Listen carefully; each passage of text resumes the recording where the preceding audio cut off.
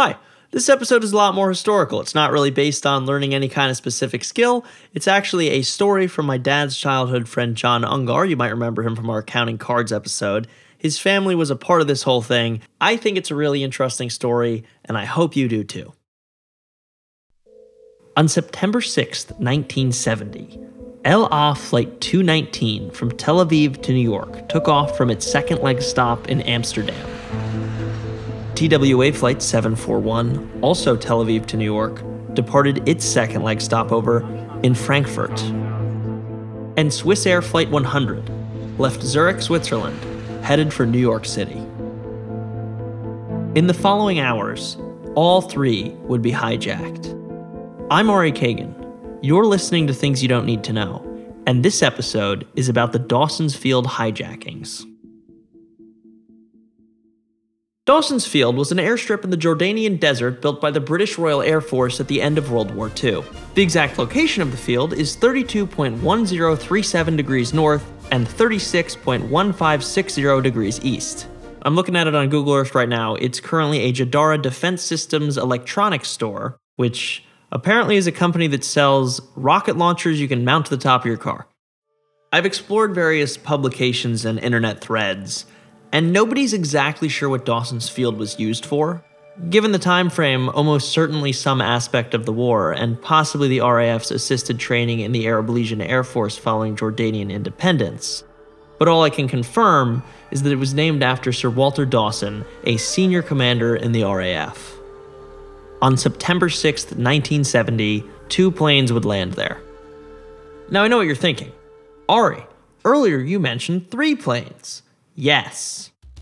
LA Flight 219 was hijacked as it was entering British airspace by Patrick Argeo and Layla Khalid.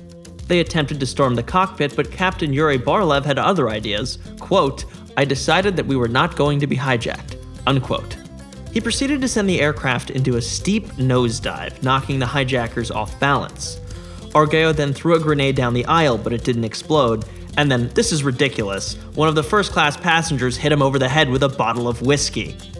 Argeo then shot a storage Shlomo Vider and was unloaded upon by the Sky Marshal. Layla Khalid was restrained by passengers and the aircraft made an emergency landing in London. Shortly after, Argeo died from his wounds and Khalid was arrested. There was actually supposed to be 4 hijackers on that flight, but 2 of them were denied boarding, so they bought tickets on Pan Am Flight 93 and hijacked that one instead. TWA Flight 741 was hijacked while flying over Belgium by a male armed with a .38 revolver and a hand grenade. After entering the cockpit, he held the captain at gunpoint until they landed safely in the Jordanian desert. Meanwhile, above French airspace, John Ungar, you may remember him from our Counting Cards episode, was traveling home with his family on Swiss Air Flight 100. We were returning from my grandparents in Switzerland, flying from Zurich to New York, when my father noticed that something seemed to be wrong because we had made a turn, and he looked out and he said, the mountains look like they're on the wrong side. The mountains are supposed to be on the left. We seem to be going the wrong way. And then there was an announcement. Man introduced himself as our new captain. They paraded a flight attendant, and that was the beginning of the adventure. But who were these hijackers, and what did they want? Well, it didn't take long to find out because the next day, on September 7th, they held a press conference. The PFLP is completely responsible. An in-person, live press conference that real journalists attended. But who is negotiating between you and the 5 countries? We have very clear conditions. We want our prisoners back. Any government would hand us our prisoners, we will hand it back their prisoners. The PFLP is the Popular Front for the Liberation of Palestine. As you can probably guess, this is an incredibly complex geopolitical issue. So to help understand it, I called our resident historian and my good friend, Robbie Bendelius. Hi, Robbie. What do you know about the PFLP? Depends who you ask. Some people say they're freedom fighters, others say they're terrorists.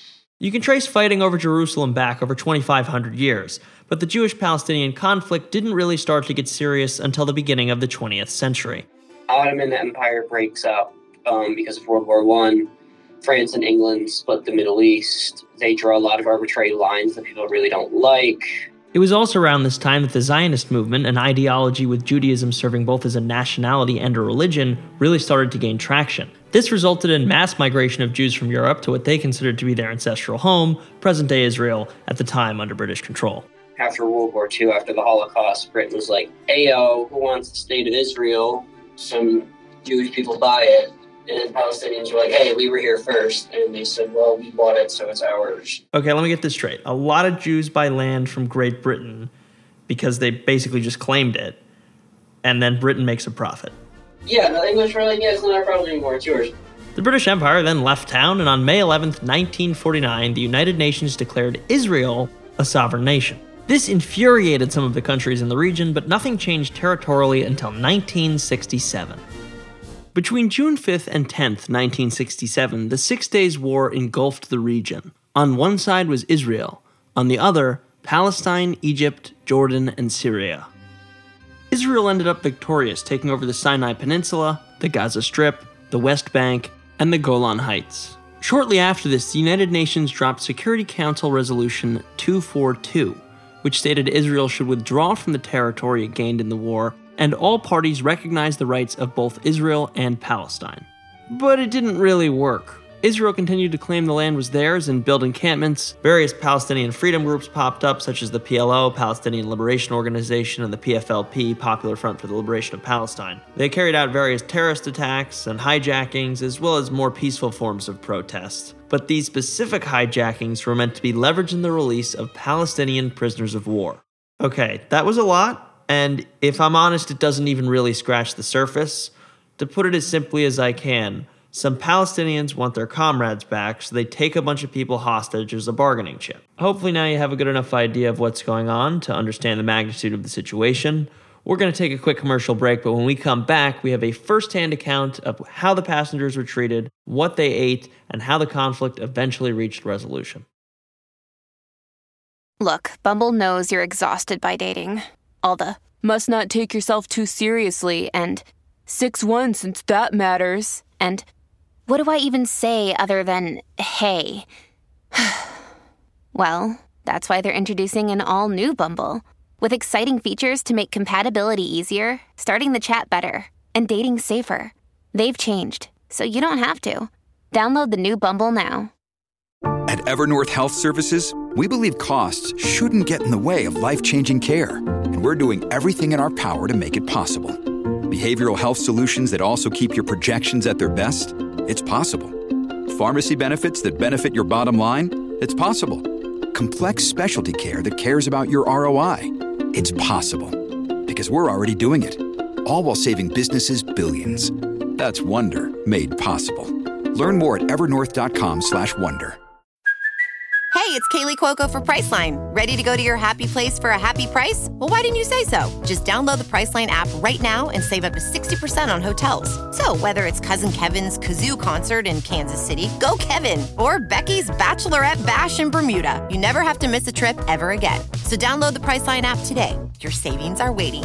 Go to your happy place for a happy price. Go to your happy price, Priceline. This is the CBS Evening News with Walter Cronkite. Good evening. Tonight on a desert airstrip in Jordan, Palestinian terrorists are holding as hostages almost 200 passengers and crewmen aboard two of those jetliners hijacked yesterday. One of those people is 9-year-old John Ungar. Nobody panics. They were like, okay, well, this is what's happening today. Some point in the early afternoon, the hijackers realized that they just had too many people. And so they decided to let all the women and children leave, but not totally leave.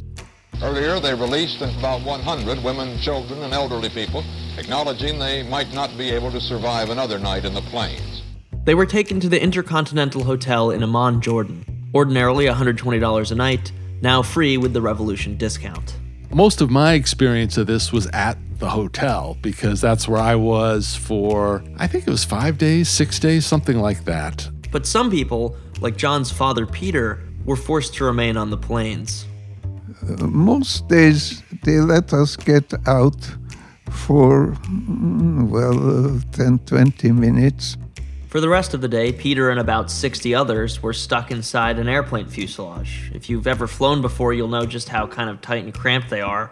Imagine being there for 5 days, but you don't even really know how long it's going to be. You're just there until the negotiations finish.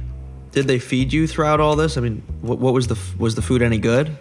Oh yes, they fed us, and one day they got excellent food from Lebanon, which makes me respect Lebanese cuisine to this day. Meanwhile, at the Intercontinental Hotel in Amman, it was kind of an odd scene at this hotel because there were some Western reporters, and they were kind of swashbuckling types, the guys that would go to those kind of places. Because there was fighting, they recommended that everybody slept in the corridors. You sort of took the mattresses out into the corridors because, a stray bullet could come in a window, but it wouldn't penetrate the wall. And so, anyway, that's just what everybody did. This fighting was the beginnings of the Jordanian Civil War, a conflict caused by Israel gaining control of the West Bank, which we talked about earlier. This led to many Palestinians moving deeper into Jordan and setting up bases to launch attacks on the Israelis. King Hussein saw this as his country's greatest threat to national security, and it would eventually lead to the Black September conflict, in which he would lead his army against Yasser Arafat and the Palestine Liberation Organization. It's kind of a siege mentality. There were Jordanian army soldiers around the hotel. King Hussein his rule was in real jeopardy. Periodically, you'd hear some fighting, and they'd say, everybody go down to the basement. Back in New York, his fellow middle school classmates were terrified. His future wife, Nikki, was actually in his class at the time. This is how she remembers it. We were in 5th grade together, and we all came back from vacation, and John did not come back. And I remember the 5th grade teacher saying, let's all pray for John. His plane was hijacked. And this was really terrifying for all of us. Although John's classmates and family friends might have been horrified by the stories they were hearing, more extreme guerrilla organizations, if their demands for the release of a number of commandos from that the responsibility lays directly on the government's concerned. But being in the middle of it all, John saw things a little differently. I was a 9-year-old boy. I mean, it was kind of an adventure, the whole thing. And there was kind of a pack of kids that, we'd sort of roam around town. I mean, I'm sure we didn't get more than a block or two from the hotel, but it was kind of fun looking to see if you could find some spent shell casings or something. And it wasn't like anybody was holding us hostage. As a parent, I don't know how comfortable I would be with my little kids running around, that kind of situation now. But, parents weren't as overprotective then. I remember one night, I don't know if this was what happened or just what we were told, but one night they told us, well, the Army decided to eat your dinner, so you guys have cheese sandwiches tonight. But it was a very serious situation, and as negotiations drew on, another plane, BOAC 775, was hijacked and landed at Dawson's Field. This hijacking was done in an attempt to persuade the British government into releasing Layla Khalid, one of the unsuccessful hijackers we heard about earlier. What were the hijackers themselves like? So we were only in their custody for probably about less than 24 hours. But people were very polite and friendly. They were trying to, this was a political act. And this was also, obviously pre 9/11. This is when people were hijacking planes to Cuba and, it wasn't such a big deal. Skyjackings were so common, in fact, that in the year before, 1969, 34 planes were hijacked and rerouted to Cuba alone.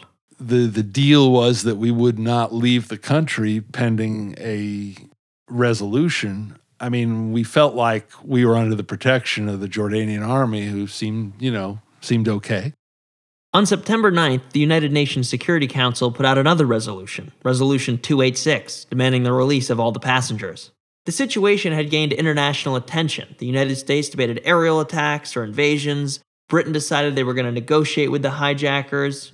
But after the PFLP blew up the planes on September 12th, don't worry, they evacuated everyone first, the United Kingdom decided they would release Layla Khalid in exchange for the hostages.